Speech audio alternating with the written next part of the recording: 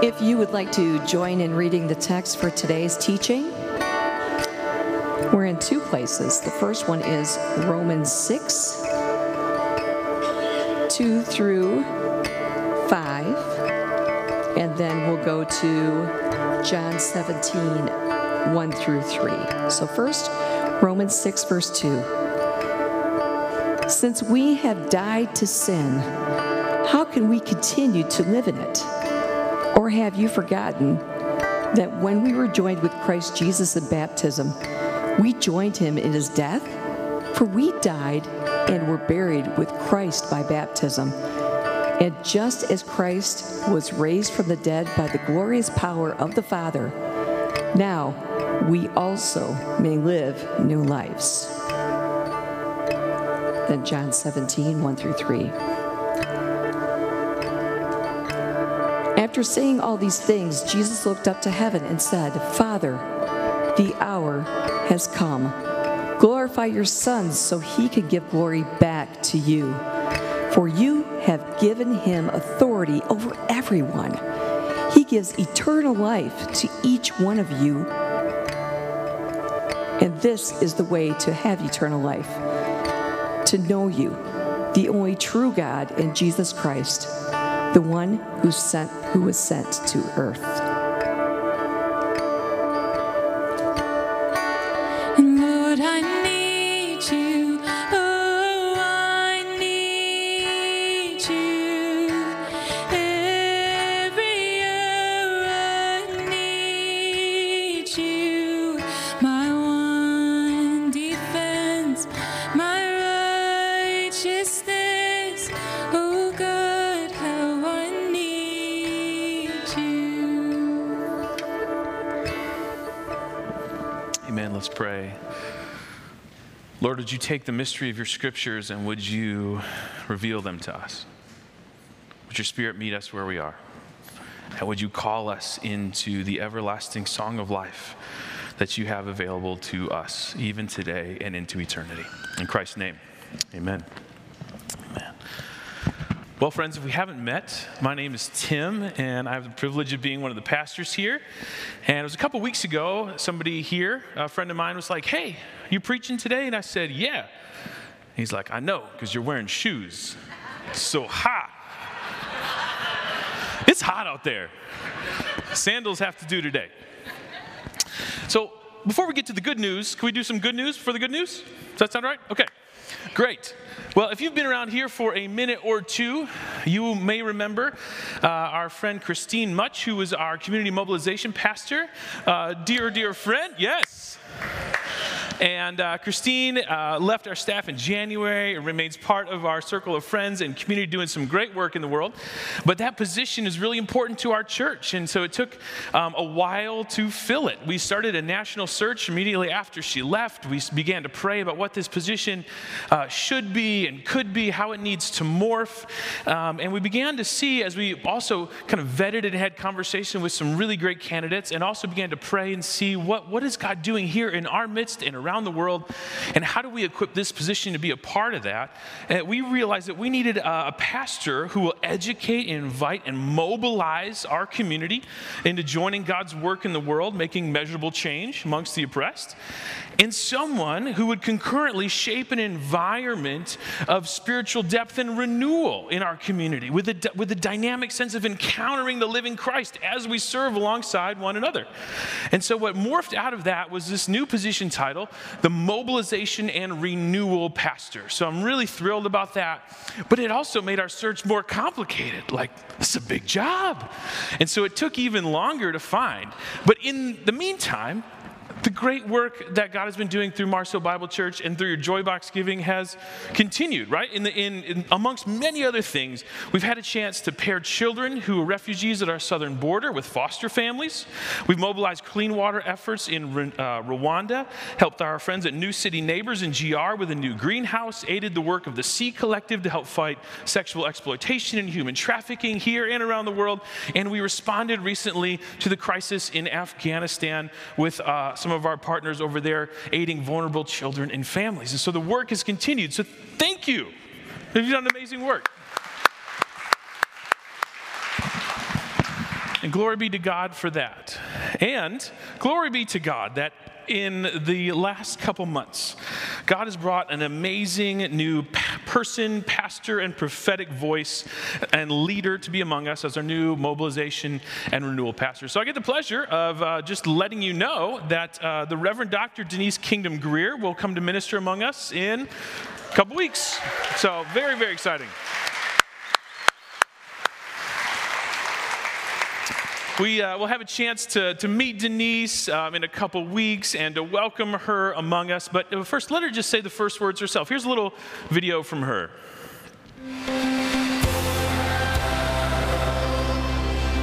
Well, hi, Mars Hill. Yes, I'm Denise Kingdom Greer. I am so excited to be joining the team here at Mars. I am so geeked to have the opportunity to be able to worship with you and to see what God is going to do with us together.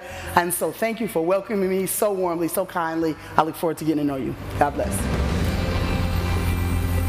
Right. So we'll have a chance to welcome Denise in person in a couple weeks on September 12th, and as we commission her. And if you feel like reaching out to type a welcome email, feel free to send that to info@marshill.org, or grab a card at the info booth or the Welcome Center right outside, and just feel free to jot a little note of welcome. This is a really exciting time for our church. I'm really thrilled. I've known Denise for a long time, and I'm really, really geeked that we get to minister alongside one another. We're in for a real treat. So with that, the good news in advance, or the gospel in advance, as Paul would say. We're in the Creed, if you haven't noticed. We're walking through the Apostles' Creed, and we are almost done. We're getting close. Next week, Troy has this really complex theological phrase, amen, to end us. So I have actually a real complex theological group of phrases to deal with today, where we talk about the resurrection of the body and the life everlasting. So, as we unpack these phrases, I would just invite you to stand, as has become our custom, and we will say the creed together up until the amen. We'll just hold that a little bit. So, here we go. I believe in God the Father Almighty, maker of heaven and earth, and in Jesus Christ, his only Son, our Lord, who was conceived by the power of the Holy Spirit, born of the Virgin Mary, suffered under Pontius Pilate, was crucified, dead, and buried. He descended into the dead. On the third day, he rose again. He ascended into heaven, seated at the right hand of the Father, and will come again to judge the living and the dead. I believe in the Holy Spirit, the Holy Catholic Church, the communion of saints, the forgiveness of sins, the resurrection of the body, and the life everlasting. It's tough not to say amen. It's tough not to sit down. Hang on. Hang on. A little activity. If you would, stand with me for a second. So, it was my first seminary class. The professor, this really wonderful theologian, she says to us, we're going to unpack 3 words today. Word, word, and word. Can anybody tell me the theological significance of word, word, and word?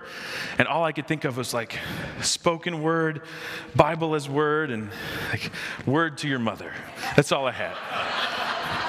I started at the low rungs of the theological seminary. So today, we are going to unpack 4 words: body, body, body, body. So we're going to throw some actions with this. So get your arms ready. Today, we're going to interact a little bit with our bodies.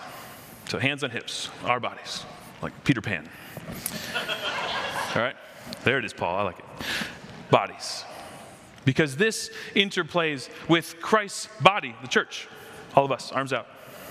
Christ's body.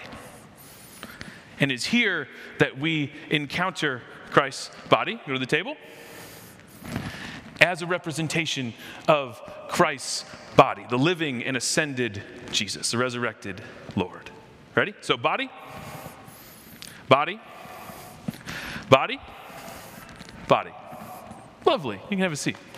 Thank you. Get your calisthenics in this morning. Couldn't have done that a couple weeks ago. All right.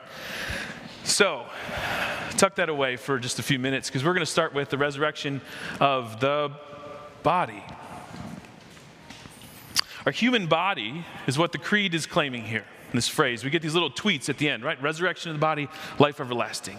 It's talking about our bodies, reiterating what we found in our text from Romans. If you want to put it on the screen, this is where Paul is saying, we who were joined with Christ through the work of Christ, through the grace of Christ in the waters of baptism, will also rise with Christ. At the end of that, he says, for we have been united with him in death like his, we will certainly also be united with him in a resurrection like his.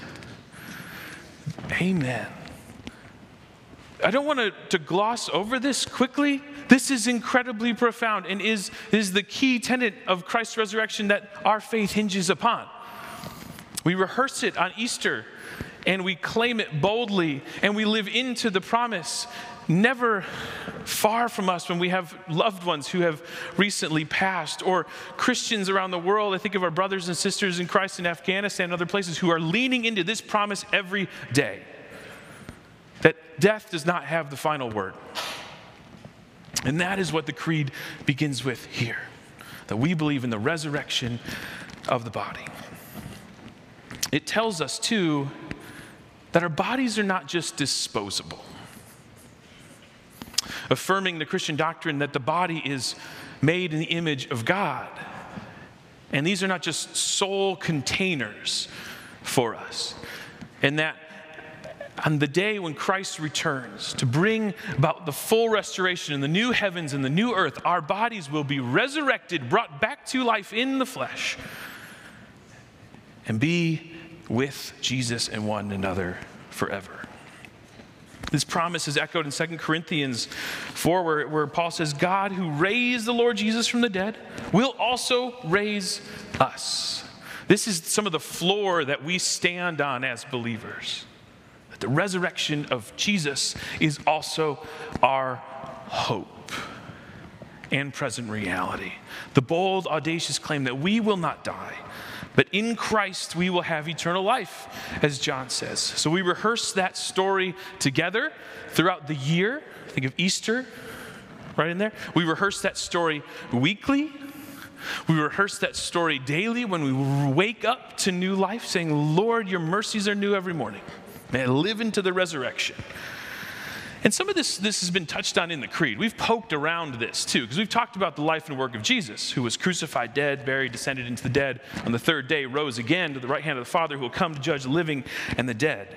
And the early believers here are claiming that the work of Jesus and God's power in Christ's resurrection is also for us, to give us peace and encouragement every day. And they also named this explicitly in the creed to push back against a common heresy of their day, which means we're coming back to the heresy highlight, everybody. Here we go. Gnosticism. It was early Christian heresy that separated the body and soul. So there's a little scene from our friends at Disney's Soul, if you will. If you've seen, anybody seen that? Gordon's, I know, yeah, okay. It's a cute movie. You can watch it. I'm not saying you can't watch it, right? It just doesn't quite line up with where Christ is taking us, thank God. But it's great. Gnosticism pitted the mind over matter, mind over the body. Gnosticism, the word gnosis, which is Greek for knowledge, said there's this secret knowledge out there. And it's for the mind and the intellect. And kind of the material world doesn't really matter that much. At best, it's irrelevant. And at worst, it's a gloomy place, this world. And so we need to find the secret knowledge that will unlock our minds to transformation. That was Gnosticism. And N.T. Wright puts it this way: there's a massive assumption that's been made in Western Christianity that the purpose of the Christian life, or at least mainly, is to go to heaven when you die. That's a pretty Gnostic notion. It's incomplete. Of course, it is true, but it is not the full picture, because our bodies matter. They're part of the whole. There's not this separation of heads on a stick and our bodies are just soul containers. So the creed pushes against that. It says no to Gnosticism. If you ever hear like Gnosticism, like, hey man, you want to buy some Gnosticism? Just say no. No to Gnosticism. Creation is good. Our bodies are good. The incarnation, which is this fancy word we use in the church to say that Jesus, the eternal God, took on a body, took on flesh, giving value and worth, affirming the image of God in our bodies, so that we're not just mind over matter, but instead we are mind and body and soul integrated into a whole as part of the creation that lifts up the glory of God, as we see in Psalm 19. So when we say, I believe in the resurrection of the body, that is what we are claiming with all of the saints throughout history, who we will one day see in the body. The life everlasting. I believe in the resurrection of the body and the life everlasting. This second part, they're tied together. And this, some scholars say this line, the life everlasting, was added on to answer what they call the Lazarus question. Okay, Lazarus raised from the dead by Jesus, back to life, and they're asking, wait a minute, is our resurrection going to be like the one of Lazarus, where he rose and then does he die again? Yes, Lazarus dies again, so no, our resurrection is not like his. The resurrection that the creed is pointing to is when Christ returns and the dead are raised, it will be for all time. We will not die again and then be resurrected again. This circle of life is not what we're talking about here, right? We will be raised once and for all to be with Christ for eternity. Amen. But the life everlasting is not just a statement about time either. Time matters. Life in Christ is indeed everlasting. We will not die again, as the hymn says. One with himself, I will not die. But it's not just about quantity. Scholar Ben Meyer says you can't make life better by just increasing its quantity. Quality matters as well, pointing to more than just longevity when we say the life everlasting. We're saying eternity, yes, and more. Let's look at our text from John. This is Jesus in his great priestly prayer in John 17. We looked at this specifically in the spring in our John series. If you want to go back and take a closer look at that. But it says this. Jesus is talking to the Father. Father, the hour has come to glorify your Son, that your Son may glorify you, for you granted him authority over all people, that he might give eternal life to all those you have given him. Now this is eternal life. For all Jesus' parables, he speaks super clearly here. I love it. Now this is eternal life, that they know you, the only true God, and Jesus Christ, whom you have sent. Eternal life, Jesus is saying here, is not just a quantitative, linear extension of life, but a qualitative type of life that we enter into through the power of the Holy Spirit that has to do with the union and communion with the living God. That the God of the universe is calling each of us into deeper union with God's self. And that's the life that is also pointed to here.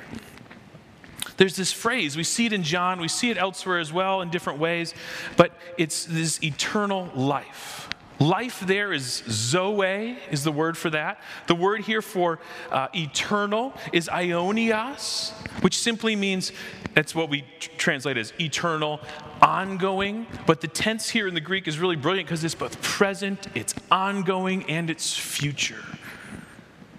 And life, zoe. Can we say that together one more time? Zoe. Life is this word in Greek. Now, it's a particular type of life that Jesus is inviting humanity into here. There are two other words for life that you can see here. Bios, right, has to do with biology, the old double helix.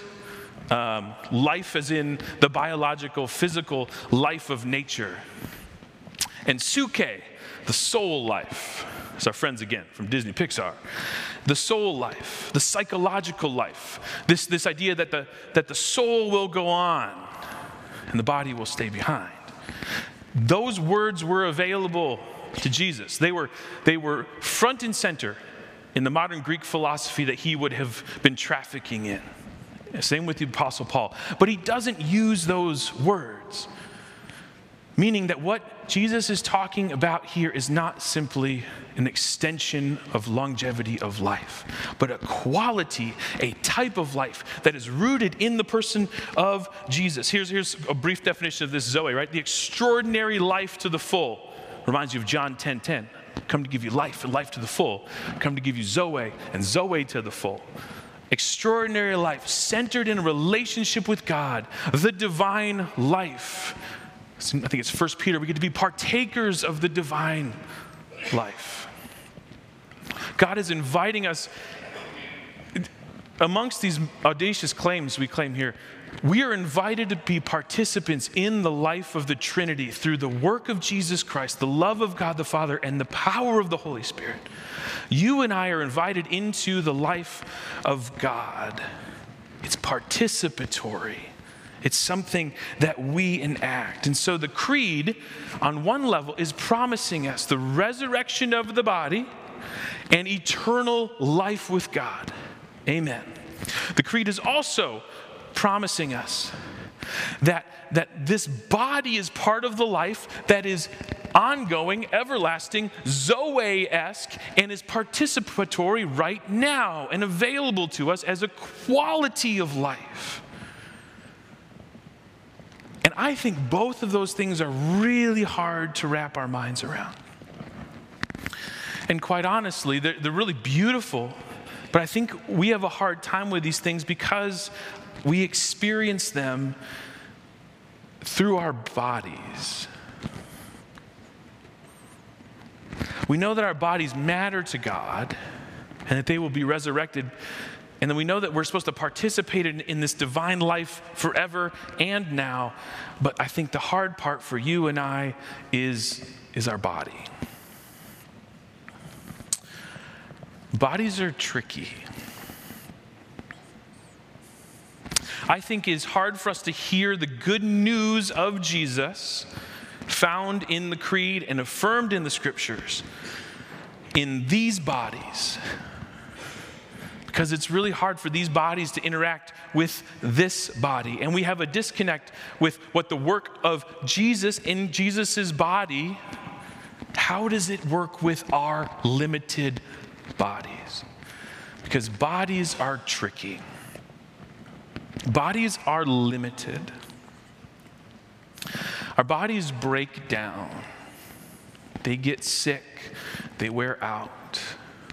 Our relationship with our bodies breaks down.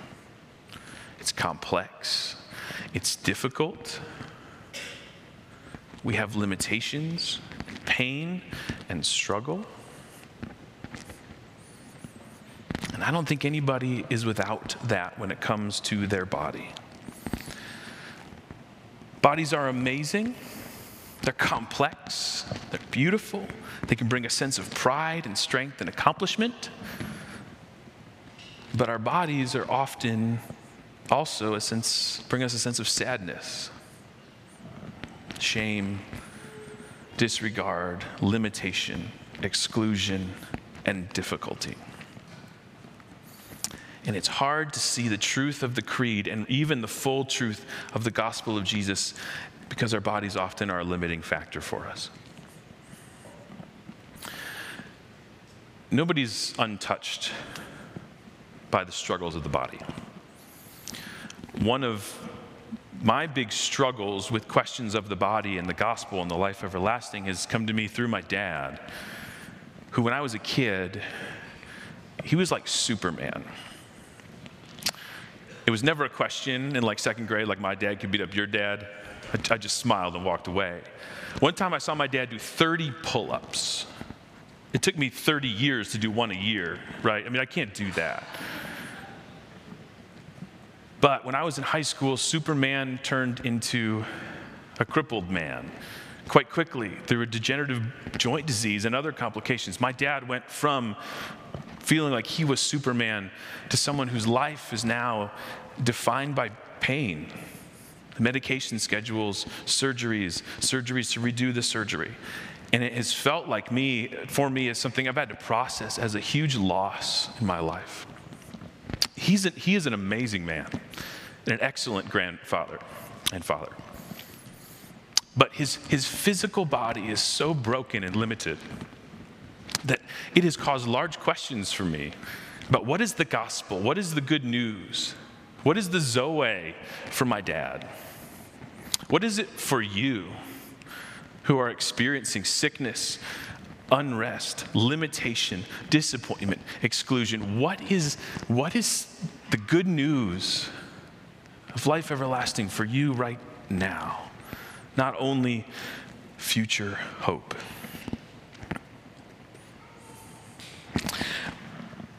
I think it has to do with how we begin to understand Christ's body and our body and participation in this body.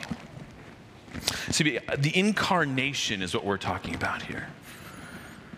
God taking on the flesh of humanity to redeem, to give value, solidarity with us in our bodies. And I began this week with a question, talking with my dear friend Trace here on staff about what does it mean that, how is Jesus good news to all people and everything he did? I mean, really, Jesus' timing, prophetic fulfillment, his words, his inclusion, his welcome, his death, his theology, his calling for justice and mercy were all good news. And so wouldn't it stand to reason, too, that the person of Jesus, the embodied Jesus, the incarnation is also showing up as good news in the world as well? This, too, friends, is even hard for us to recognize because we have had a distorted view of Jesus' body, and I think Jesus' body matters, or else we become Gnostic. Here's a couple photos. Jesus' body, right? Power play Jesus, amongst other things. And I was shocked as I began to picture Jesus differently this week. What is Jesus presenting as good news in his body mean to the world? It's not these guys necessarily. I've bought into this too much. That 6'4" athletic Jesus with perfect teeth, well-groomed, and white. This and these type of portrayals of Jesus has led to violence and exclusion and oppression and racism. It's been really horrible. Now, I get that some of these early iconographers were trying to ascribe value and perfection in all the worldly ways that they knew to this picture of Jesus. But what we've internalized is that these characteristics of the 6'4", athletic, beautiful Jesus, they matter because we've put our body next to that kind of measuring stick. And so if Jesus is light-skinned and able-bodied and tall, aren't those things better? Aren't those things then inherently superior? And so we have work to do on a lot of levels, church, to unpack Jesus. Not because we're after some sort of accurate Shroud of Turin look of what did he look like, but because if bodies matter, the way Jesus' body showed up in the world matters to us. Not because we need to be fact detectives, but because we need to unpack and unlearn some of these unhealthy things that cause us inadequacy and shame, and we'd rather be Gnostic than Christian because of them. So, specifically, can we open up our imaginations a little bit today to think about the incarnated Jesus? So, in her book, British historian Joan Taylor, in her book, What Did Jesus Look Like?, pulls the research, all the archaeological data from around the world, and we begin to get this picture of the average man in Palestine around the time of Jesus. He probably looks a little bit like this guy. He's probably 5'2", okay? Not tall. Dark hair, dark eyes, dark skin.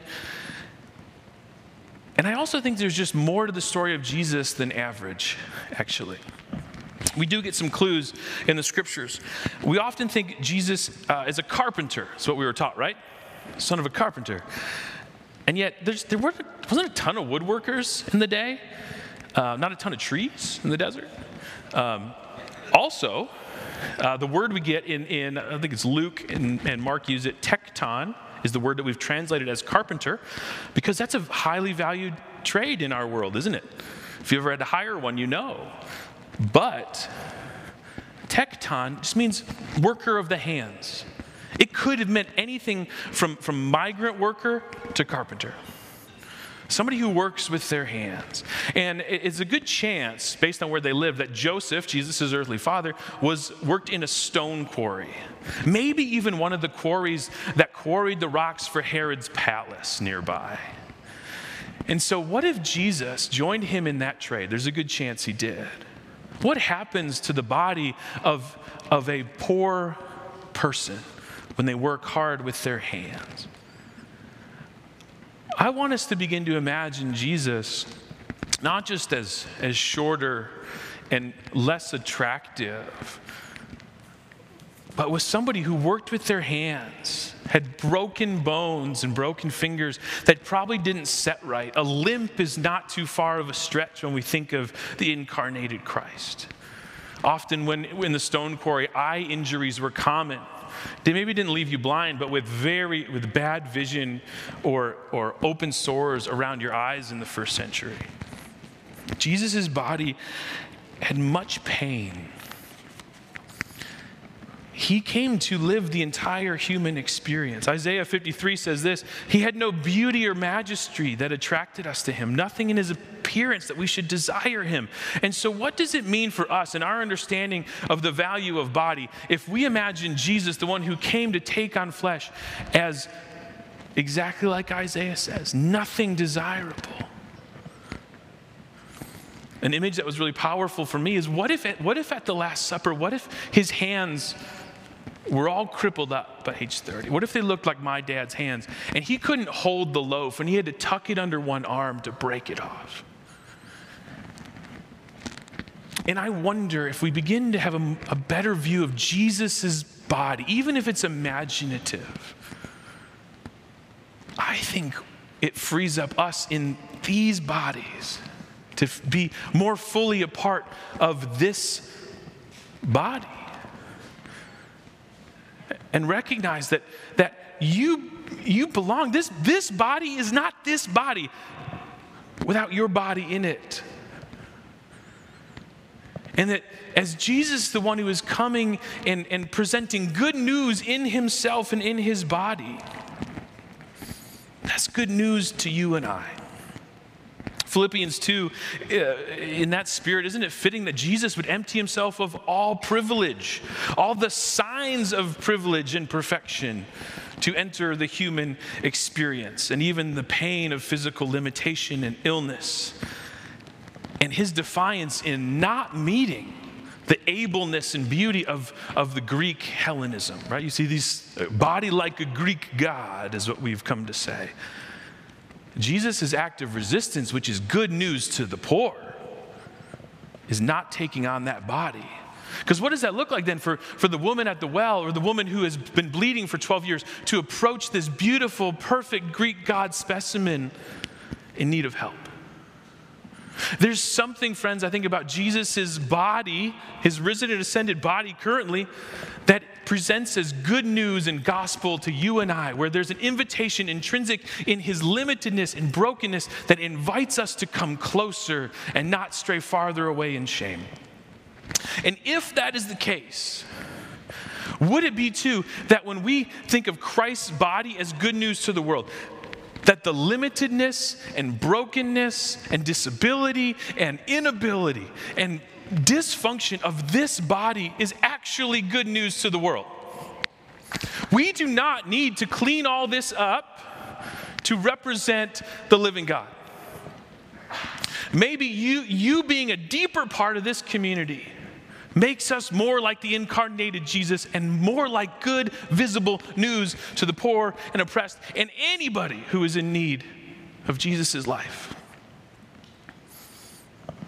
You and I are a part of that. But it's tough because our bodies are tough. There's some friends who are reading this book by Jess Connolly. It's called Breaking Free of Body Shame. She says this: the world may tell us that we're too much and never enough, but we can walk wild into God who created us to be, and rest freely in the work Jesus did for us. We do not have to be confined or conformed by our culture expectations. We are unchained from our past and unafraid of our future because of Jesus did that first. And so, friends, the question for us is, how then does this good news in the body allow us to more fully participate in the good news of the resurrection of the body and the life everlasting that is eternal and available to you and I now?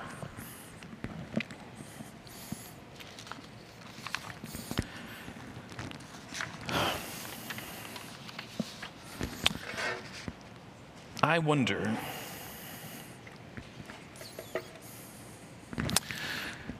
what it would look like to show up in a place believing that the body of Christ gives my body value as it is, and to be a body that welcomes and affirms that. That is a beautiful, beautiful picture. And even the good word to us in the scriptures and in the incarnation of Jesus is that our body, could even our limited bodies, be a conduit to the presence and power of God? Could the one invitation for you this morning from the Creed and from the Scriptures be that your body, in its uncomfortability, in the things you don't love about it, things you hate about it, the things that work, things that don't work, could that be an invitation to deeper Zoe, to deeper union and communion with God? I'm not trying to gloss over things that are really painful for us. But as Jesus' body and his incarnation and life and work give value to our bodies, I've got to say that's an invitation to us to dig into the possibility of God's power and presence even in our bodies, and therefore even in our body.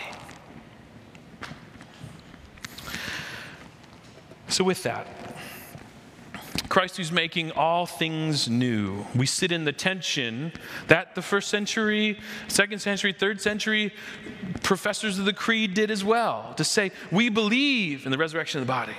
Our bodies have value, but it doesn't always feel like it. And I believe in life everlasting. And I want a piece of that now, and it's hard for me to get at it. I think here's three quick things that'll give us a sense of what it could mean to live into the life everlasting, the Zoe. Now, presence of God. Bodies are tough. If for you, encountering Christ's presence in your body is really difficult, just invite you to take some moments of stillness this week. To sit in your body and simply just say, God is here and God loves me. Maybe that's the invitation for you this week. That may take a long time. But God is with you. God loves you. Maybe it's an invitation to re-engage purpose. There's a place in this body for you. The body of Christ is more the body of Christ with you in it. And not on the periphery, but a part of it. Right in the middle. And so maybe it's an invitation to pray for confidence and opportunity. Lord, would you fill me with your Holy Spirit this week so I can see the opportunity to be loved, to be embraced, and to engage. And for some of us, it is leaning into the promise of God, the promise of the Creed, the promise that the life everlasting is not only available to us now, but is indeed the promise of eternal life for those who are in Christ. That the resurrection of the body will happen.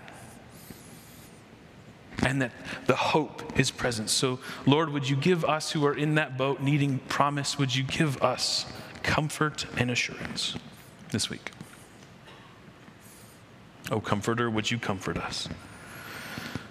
And so, as we say the creed together, we also affirm the humanity of one another, and we say it more vibrantly because we join our voices together. That's why we do it together. And so, friends, would it be that as we kind of sit in the messy middle, recognizing the promise and yet trying to recognize what the gospel is for our body, and it is Jesus, would it be that Christ's body, Christ's incarnated body without anything to draw us to him or put him on a pedestal, a body that was most likely broken and didn't work all that well all the time, would Christ's body, would it inform us, and would it affirm your body as part of this body, who because of the work of Jesus is worthy of this body? Whether it has to be brought to you at home or at your seat or wherever, you, because of the work of Christ, are worthy of this body, of Christ's body. And so we take it together. The Lord be with you. Lift up your hearts. Let us give thanks to the Lord our God. It was Jesus who sat down at the meal with his dear friends. And he took the bread, and however he needed to, he broke it. He said, "This is my body given for you. Do this in remembrance of me." And after they'd eaten, he took the cup.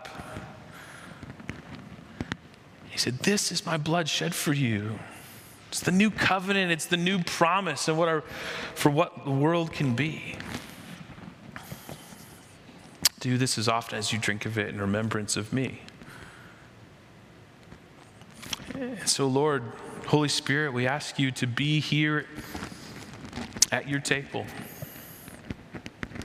Would you take these simple offerings, these elements, and would you make them to us the body and blood, the communion of our Lord Jesus Christ? Just as, Lord, you take our bodies and you make them together something magnificent that we could not be on our own.